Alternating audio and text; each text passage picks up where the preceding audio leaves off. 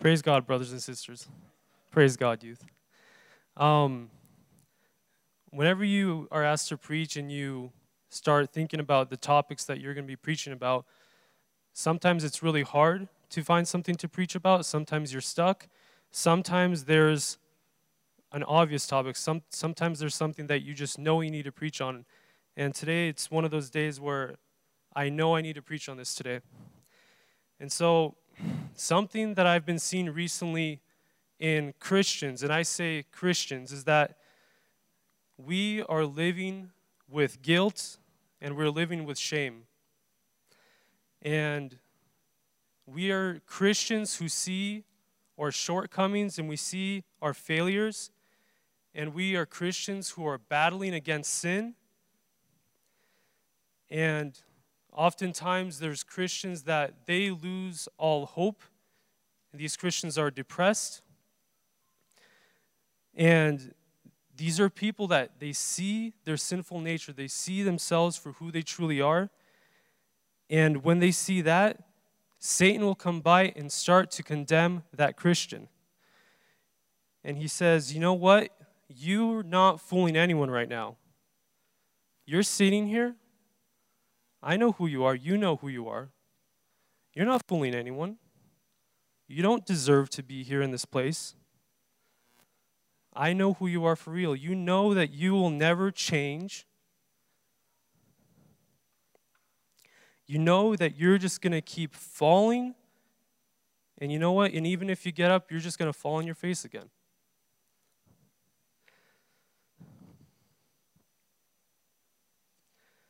And Satan, knowing that he cannot stop people from becoming Christians, he cannot stop people from choosing to follow Christ, but what he can do is he can put so much weight of guilt and condemnation upon those people that they will lose hope and they will not want to do anything. In fact, these people, all they want to do is hide from everyone. All they want to do is get isolated. They just want to go somewhere and be away from everyone and not want to be with anyone. And if the devil can do that to you, if he can separate you from God, if he can separate you from fellowship with believers, he's won. He's won that battle.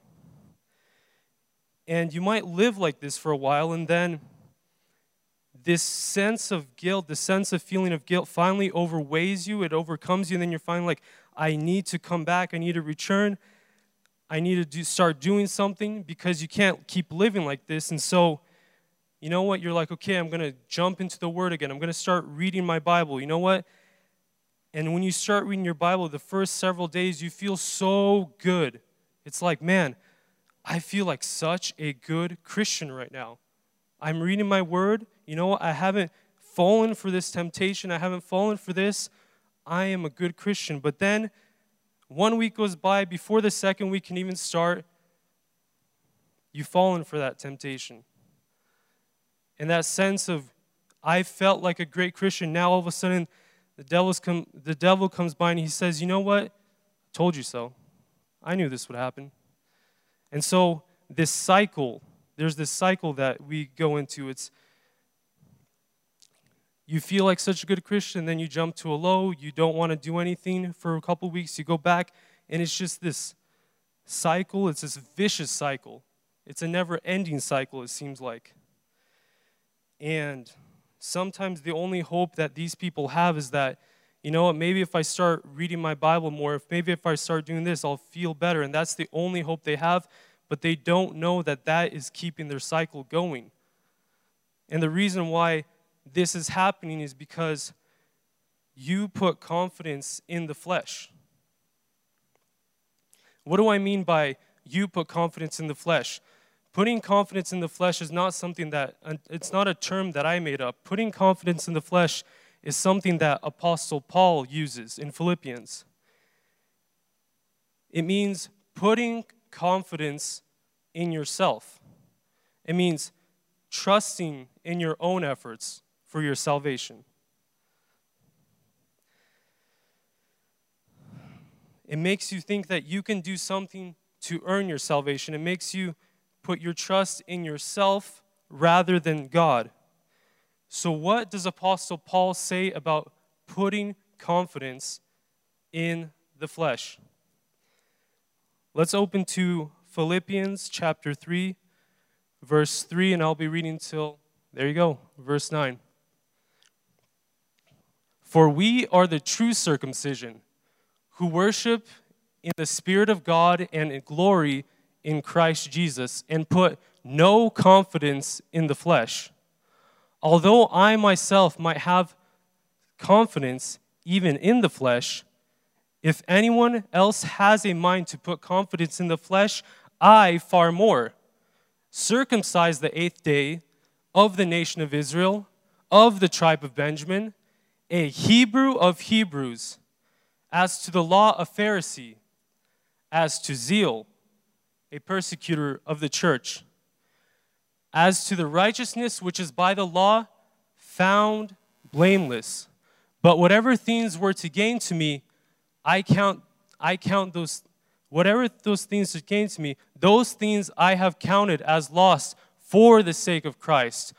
More than that, I count all things to be loss in view of the surpassing value of knowing Christ Jesus, my Lord, for whom I have suffered the loss of all things, and count them but rubbish, so that I may gain Christ, and may be found in him, not having a righteousness of my own derived from the law, but that which is through faith in Christ, the righteousness which comes from God on the basis of faith. So let's go back to verse 3. So Paul starts off by saying he's addressing the church of the Philippians in Philippi. He wrote this letter to them, and they were having a lot of issues. There were people that were coming in and telling them, to be a Christian, you had to be circumcised, you have to do this, you have to do that. And this was a common theme for a lot of these early churches. But Paul says that, you know what?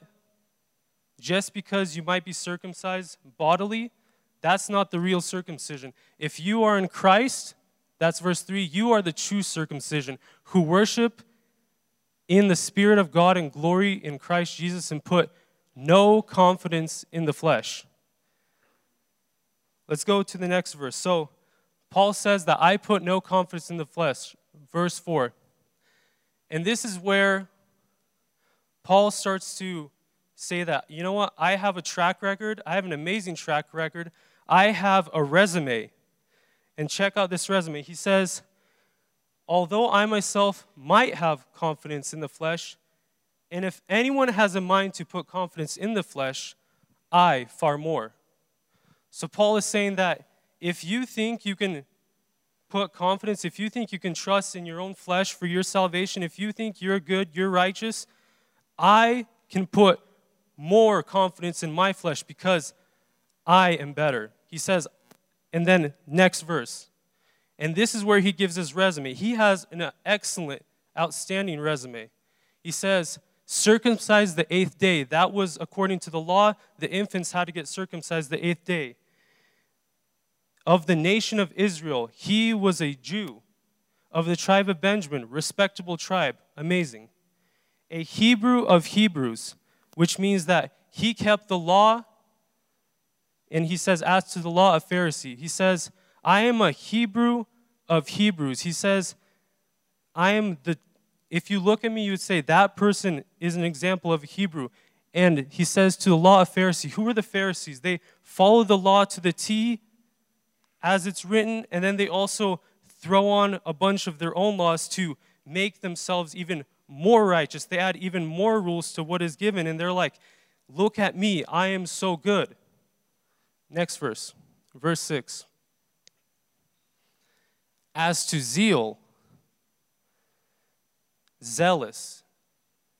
Paul's saying that as to him being radical for his faith, you know what? Paul was not going to sit by as a Jew and watch these Christians infect Judaism. Watch these Christians say what he thought was lies about the Messiah. He says, you know what? I'm not going to sit by and watch that happen. As to zeal, I was zealous for God. I persecuted the church. I wasn't going to sit by. I actually went and I would go and hunt down those people. I would put those people in prison. I would murder those people. And as to righteousness, which is in the law, found blameless. He's saying, if you looked at my life, if you looked at my track record, I followed the law, and I was found blameless. You couldn't find anything to blame me of. Verse 7 through 8. But whatever things were to gain to me, those things I have counted as loss for the sake of Christ. More than that, I count all things to be lost in view of the surpassing value of knowing Christ Jesus my Lord, for whom I have suffered the loss of all things, and count them as rubbish, so that I may gain Christ. Paul's saying that even though I have this amazing track record, even though I have all these things I could be proud of, I could put the confidence in that, he says, I count them as rubbish that I may gain Christ. I like how the NIV translation puts it. He says, I count them as garbage that I may gain Christ. Okay, next verse, verse 9. And this is the key verse. And may be found in him, which is in Jesus, not having a righteousness of my own derived from the law, but that which is through faith in Christ, the righteousness which comes from God on the basis of faith. Paul says, I don't want my own righteousness. I have my own righteousness. I don't want it. I want God's righteousness. I want to be clothed in God's righteousness, not on my own, but the righteousness that is through faith in Christ. Do you know what happened when you put your faith in Christ? Do you know what happened when you were convicted by the Holy Spirit, when you knew your sin and when you repented and when you believed and put your trust in Jesus Christ? Do you know what happened? I wanted to show an example. Andre, can I borrow your flannel, please? So, me, a sinner, I come up, I give my dark, dirty flannel, my stinky flannel to Andre for him. I gave up my sins to Christ, and I took his nice white flannel, and I put it on myself.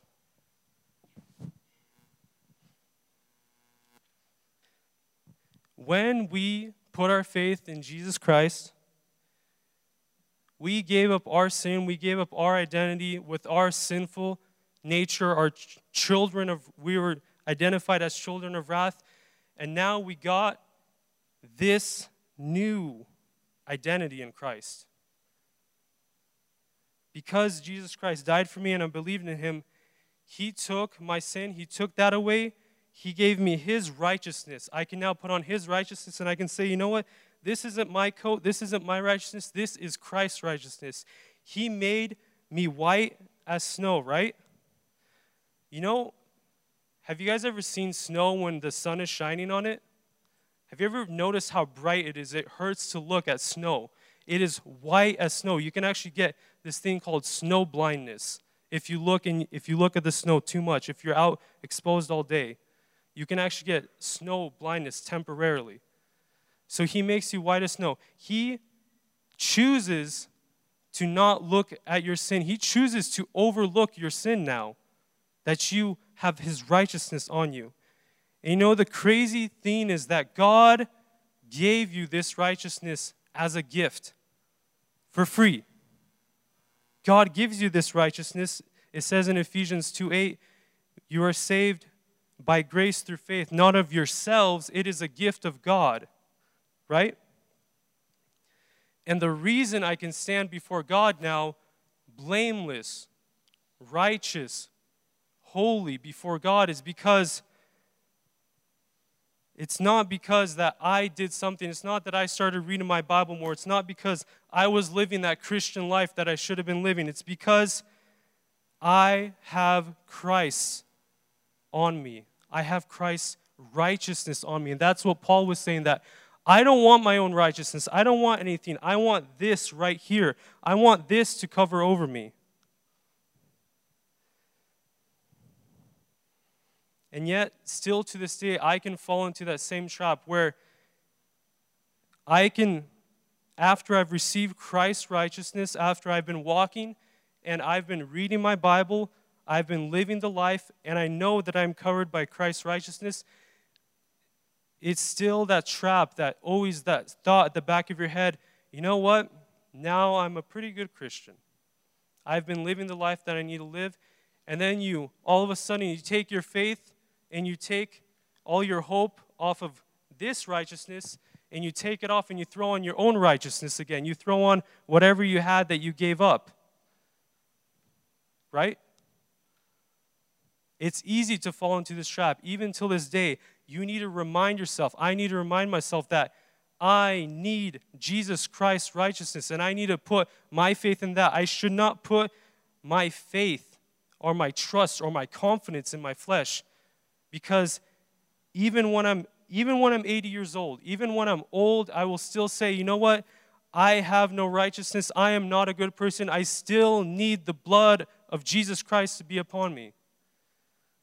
If you guys heard Dennis's prayer when he came up after the worship, he was literally saying these things point by point by point.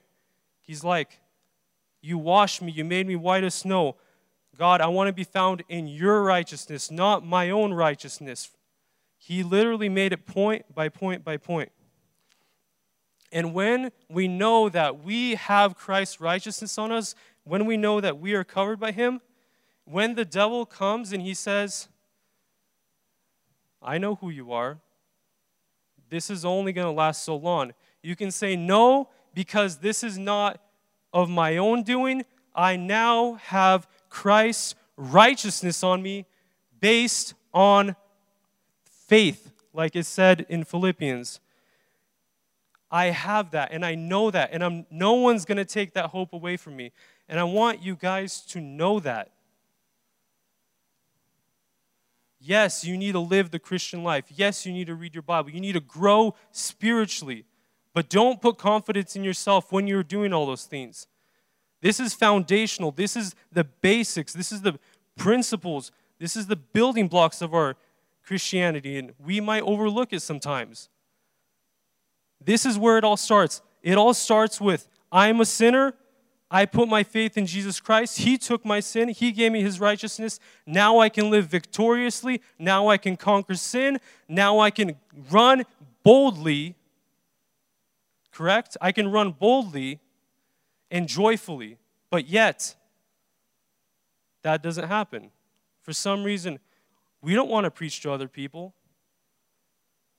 We don't want to do anything for the kingdom's cause. We don't want to do anything because we are looking at ourselves, we are looking at our shortcomings, and we are letting the devil make us worthless for the kingdom of God. Because I forget that I'm wearing this. I oftentimes forget it. We can't forget this. We need to always go back and say, and wake up in the morning and thank God for his righteousness. It didn't leave you overnight. Thank God that you woke up with his righteousness. Thank God that you went to sleep with his righteousness. Thank God that it is over you.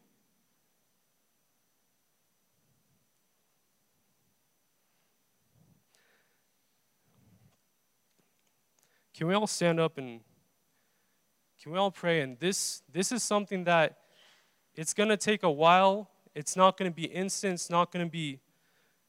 This is something that it's easy to fall back into, but I want us to know that. And I want us to say, God, destroy any confidence that I may have in my flesh. Destroy anything that I might be holding on to. Destroy it. I want my confidence to be in you. I want my faith to be in you. I want that. I don't need my own confidence. I want your righteousness, God. Let's pray. Praise be to the Lord.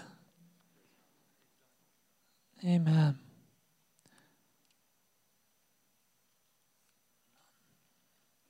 You know, this is a unique crowd of people here.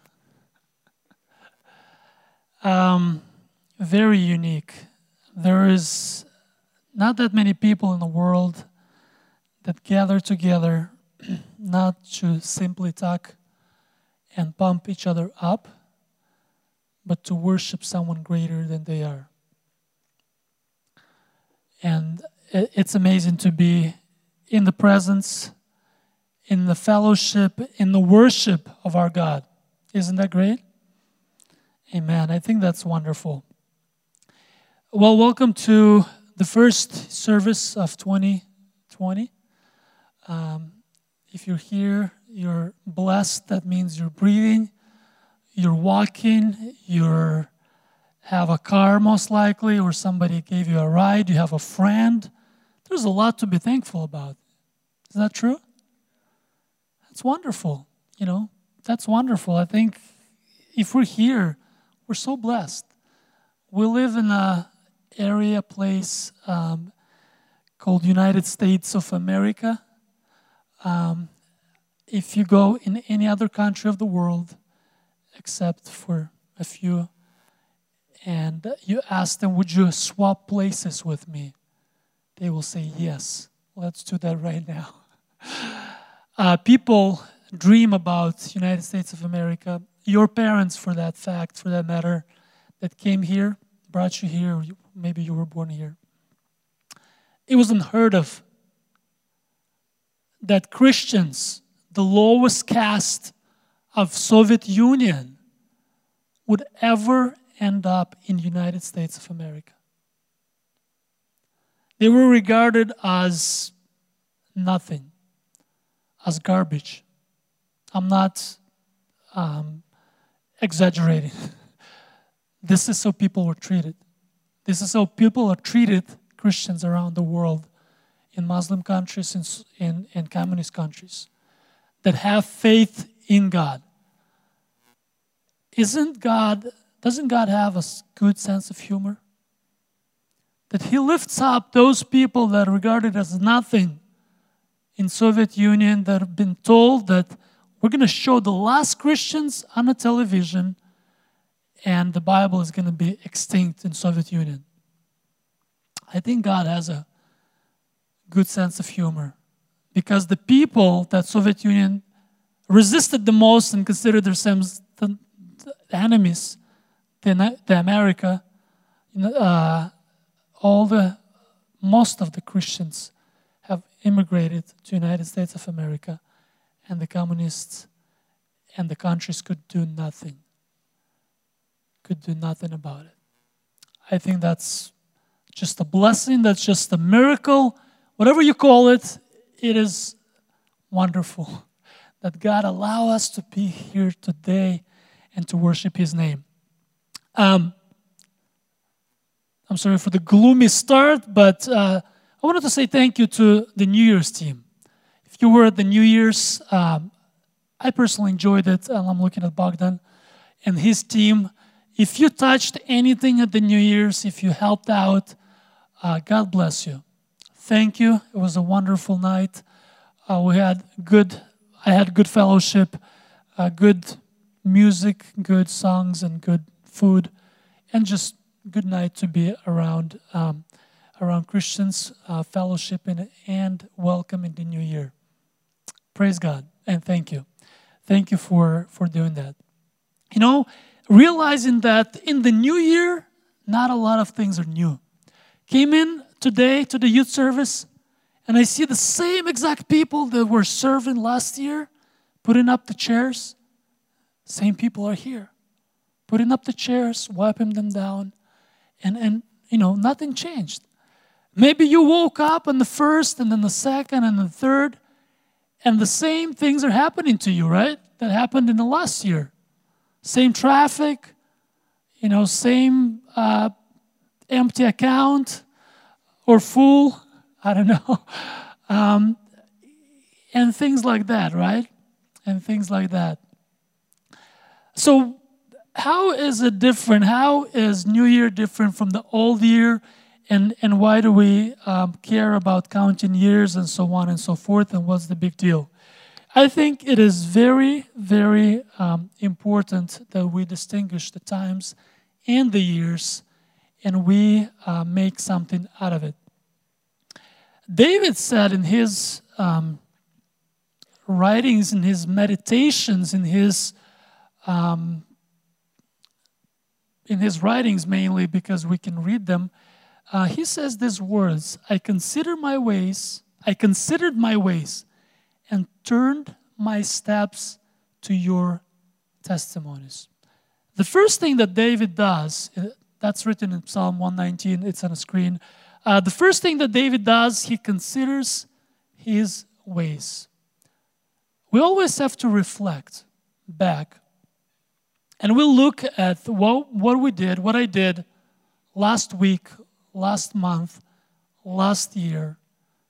And I count up, my chickens. They say that they count the chickens not in the winter, not in the spring, but in the fall.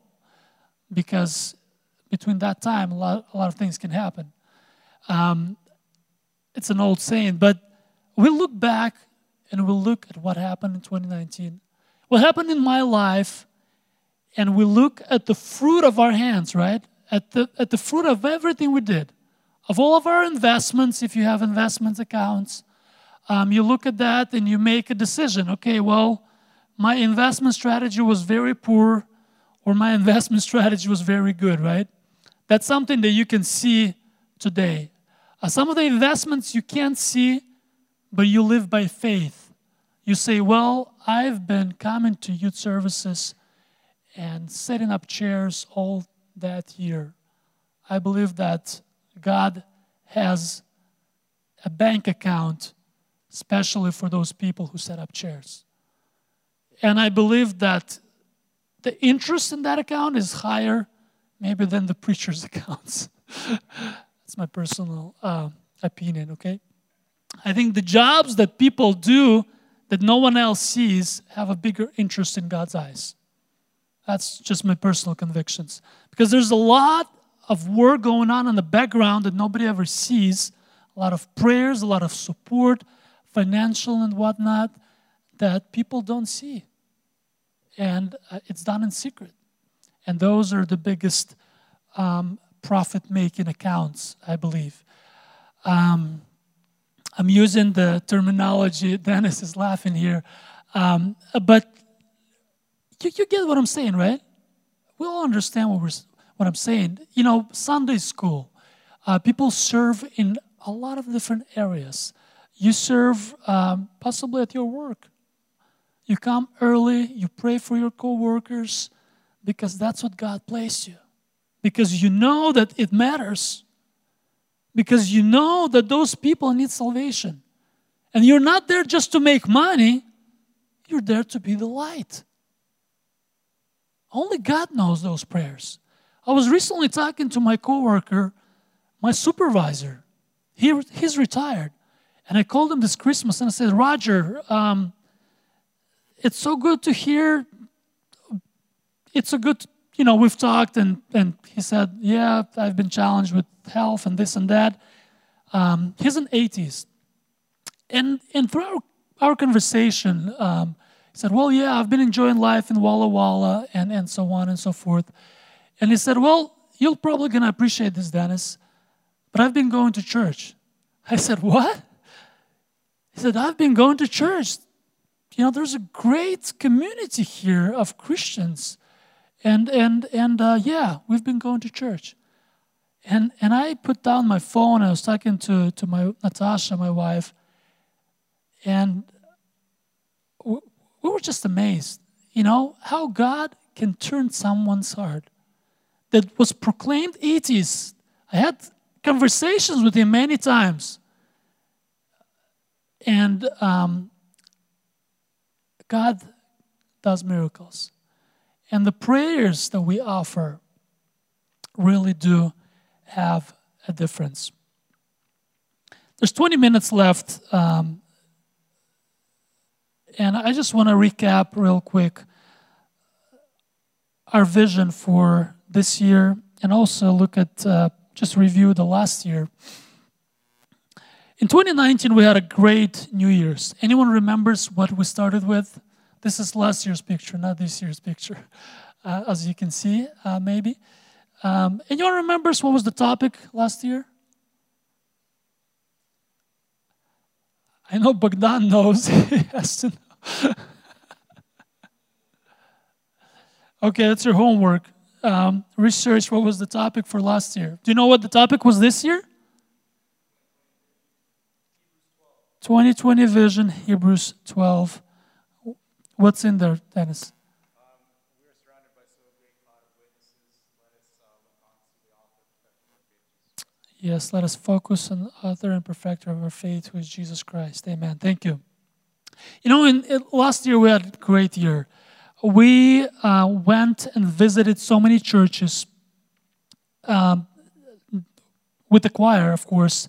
We hosted many churches here in this hall, which was a blessing for us. We had a wonderful camp with Canadians, and I was looking through the pictures, and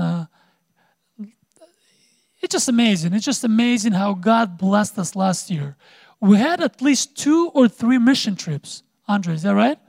At least 2 or 3. Some people made it twice to the mission trip last year, which I think is also a huge blessing. We were able to serve those kids, those people that never heard the gospel, the good news. It's a blessing. We celebrated last year a remarkable date, 30 years of immigration of our Slavic people. 30 years that we immigrated from Soviet Union, from all those countries. We came here and we settled here, and now we call this home. Amen? That's a date to remember. And 2019 was a great year, of course, but those are all things that we can see, that we can feel, that we can capture on the camera.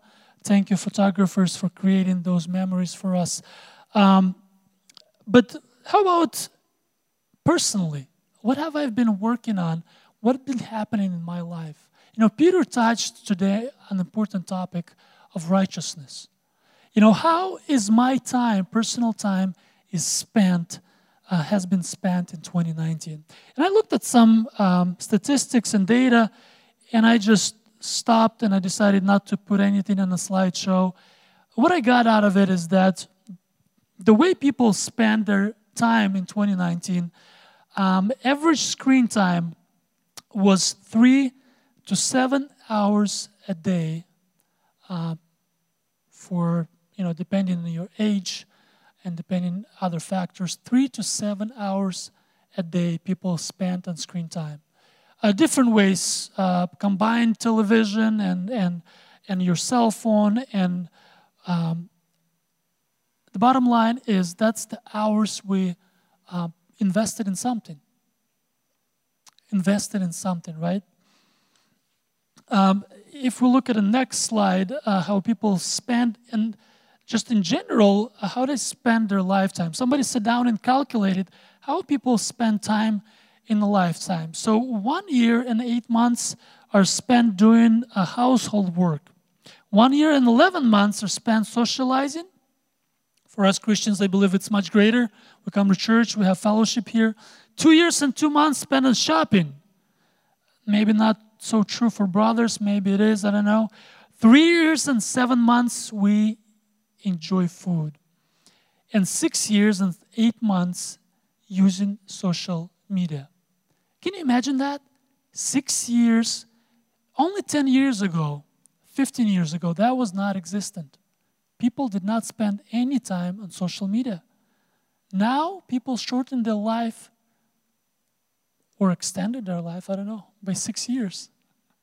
Maybe all those generations were missing out, right? On social media. But that's how much time it takes out of my life. Over 6.5 years. 8 years and 4 months, people watch TV. And 26 years and 5 months we spend sleeping. Without sleeping, it is impossible to exist, so it's a good thing to sleep. It's a good thing to sleep for 26 years. those are just statistics, but in reality, I think every one of us has an idea how much time was invested or wasted, right? Or what did we get out of the time that we invested last year? And the reason we're looking back, like I said, like I read in the beginning, David said, I considered my ways. I considered my ways. And he made a choice. He said, I turned my steps. I turned my eyes. I turned my time towards your testimonies. That was David's decision. And my point today, or my desire today, that when we walk out of here, out of this place, if we haven't done this yet in our life, that we would consider our ways from last year and we would turn. We would turn from certain habits and we would make certain decisions that would set our ways in His testimonies, that would set our ways on a path that leads to success and leads to righteousness. You know, I'm not going to tell you anything new today. If that surprised you, I hope that does not surprise you. If you've been, for a fact, born in a Christian family, there's nothing new for you to hear. We're preaching from the same Bible, the same Word of God. Piotr Majsiewicz started this year with an interesting incline, with an interesting topic or interesting call. And he started in the parable that is written and told by Jesus in Luke chapter 15. Luke chapter 15. We're not going to read that passage. We're going to just quickly go through some slides here. But Jesus tells this parable. And please be attentive to the message of this parable. This parable is about a wealthy man, a father who had, vineyards, who had some livestock, who had some investments, and he was settled. This family was well off, let's just say that. He had two sons. He has two sons, an older son and a younger son. And at some point, a younger son became dissatisfied with his father, with everything that was happening in the house. He said, I don't like this. I like something that's out there. I like something that is outside of my father's house. And he said, Father, I would like my portion. I would like you to divide our portions and to give me my portion of whatever belongs to me. I would like to try something different. Interestingly, Father does not complain. He's not rebuking him. He's not trying to stop him. That's what he does. He divides everything that he has and he gives him his portion. After a short time, the son leaves and he walks away. He goes to a far country and he spends the money the way he thinks is the right way to spend the money. No surprise, he ends up in a situation where he's got no money at all. And he goes begging. He finds a job. The job is not very well paid because he can't even buy himself food. He can't sustain himself. He lives with the pigs. And he is so low. He finds himself so low in the dirt doing a job that even the slaves were not, for the slaves, it was not a very prestigious job, let's just say that. And he found himself in that situation, doing that kind of job, trying to get food, not even able to eat what the swine were eating.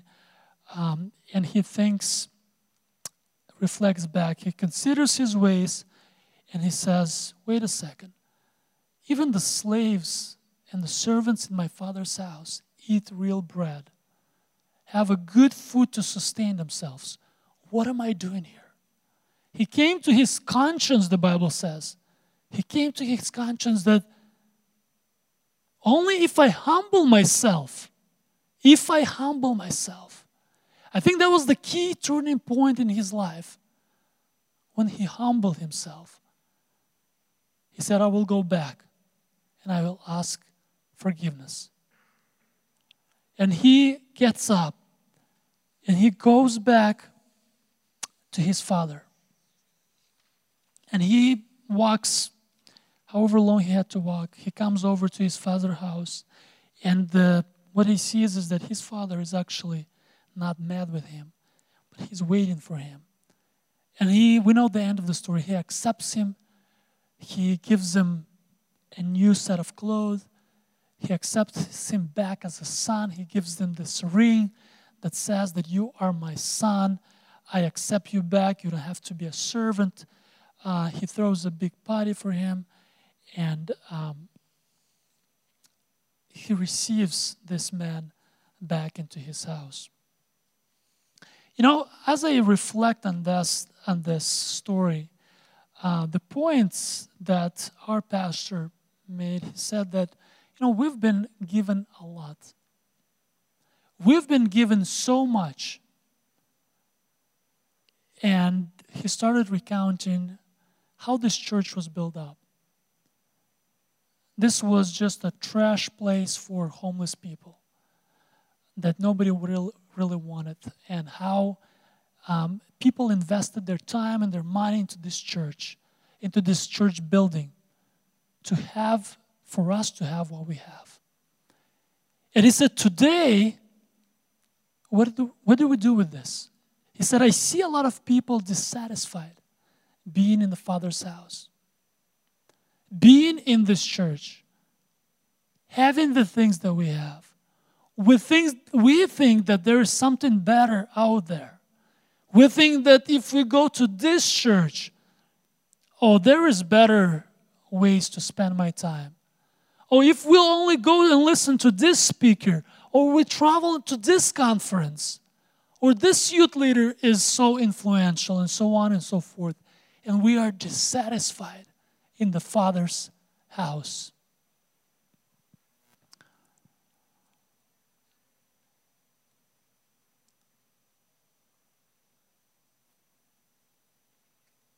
You know, I don't know where you at, what kind of, heart you have, and gratitude. I remember very vividly one mission trip where we were working through the day, and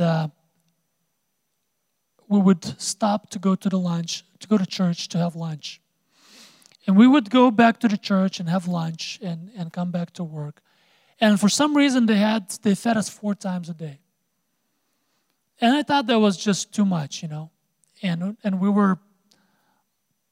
I was not hungry. I was fat enough. And I was talking to the brothers, and I started complaining. I said, man, what's going on? Why do I have to eat so much, Can they cut, a few meals and so on and so forth? And what do you think happened?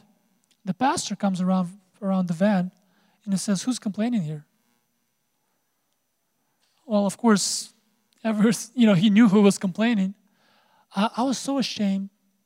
He said, these people that work here with you, they only get to eat this kind of food on this mission trip, or while you guys are here. They never get to eat this kind of food. And he talked a little bit about it, and I was really ashamed. I was really ashamed that I was complaining.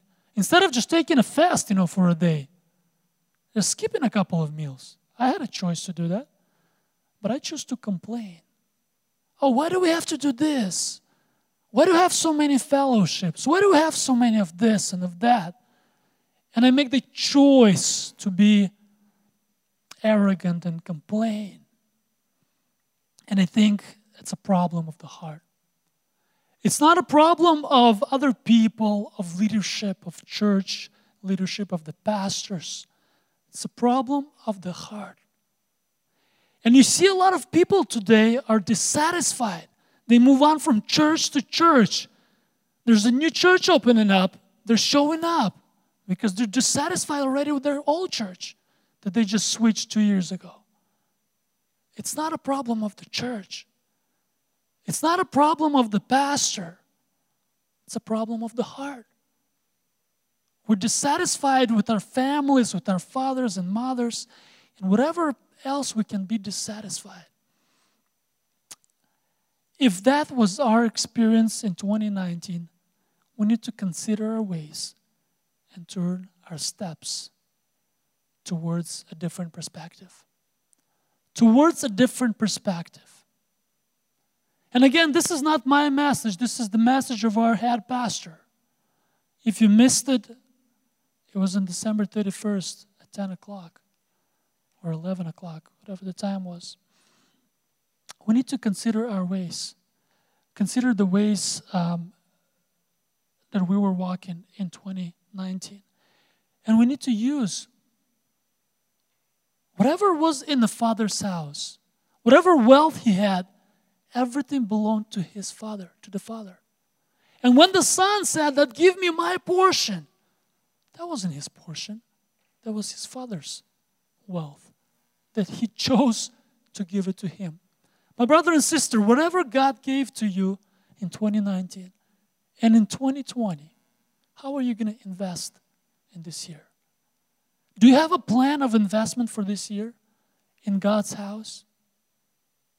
You know, our vision of our youth is our mission. Our vision is to train, prepare the next generation for the coming of Jesus Christ. This is our vision. And if Jesus Christ is not coming this generation, that this generation can prepare the next generation for the coming of Jesus Christ. And how we do this?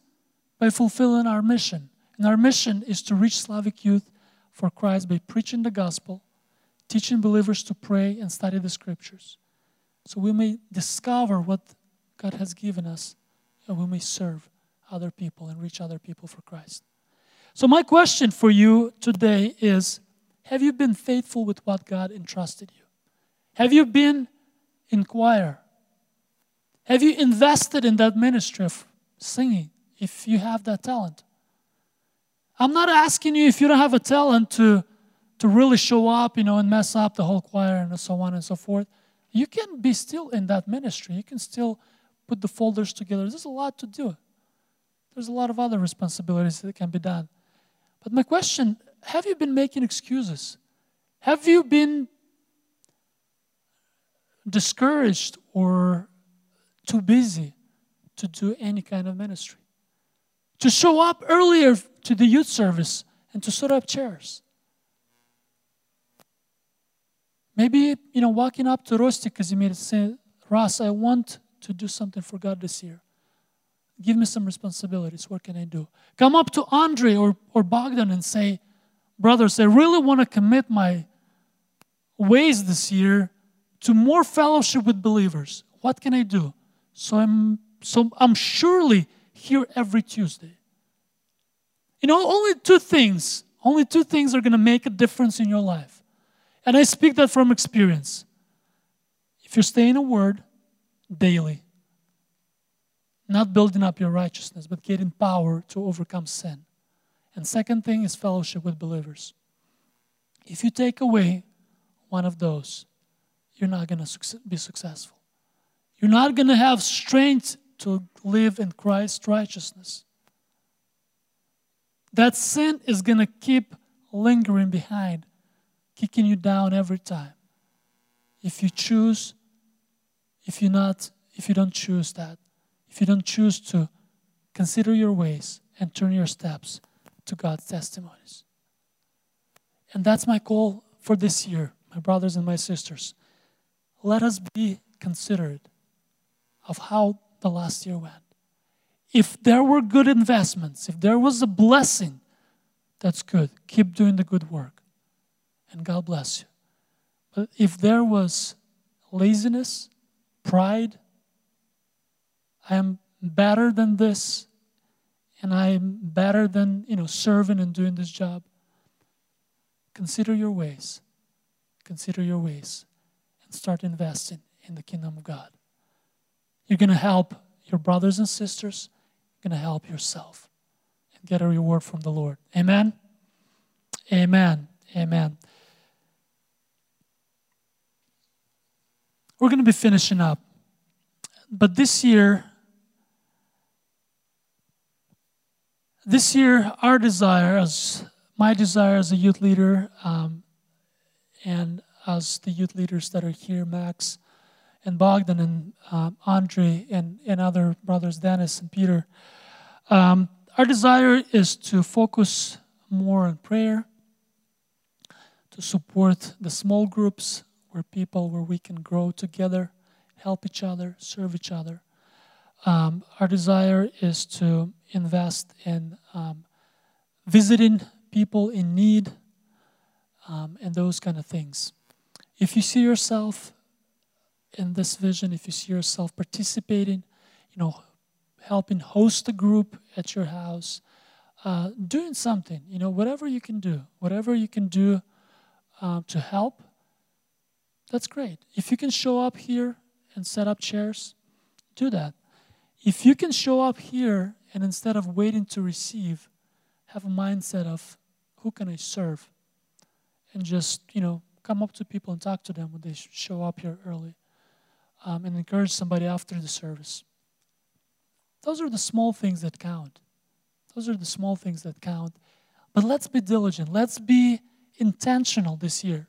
Let's not look back at 2020 and say, yeah, I average about 5 hours a day on screen time and no time with the Bible. That would be a sad statistic for us as Christians. Make a habit. We need habits. What do you do the first thing you wake up in the morning? I choose, before I eat something, I choose to put in God's word into my mouth, into my ears, into my eyes. I choose to read God's word, even if it's a verse, a chapter. But I choose that kind of food versus any kind of other food. What kind of choices can you make in 2020 that will help you stay successful, stay productive, be a better employee, be a better student, be a better son or daughter for your parents, that we may receive the blessing. God bless you. I am thankful for our youth at Slavic Christian Center. I think this is the best youth because we're in it together. We're children of God, and we have a great destiny together. May God bless you. Let's stand up and worship our God and pray.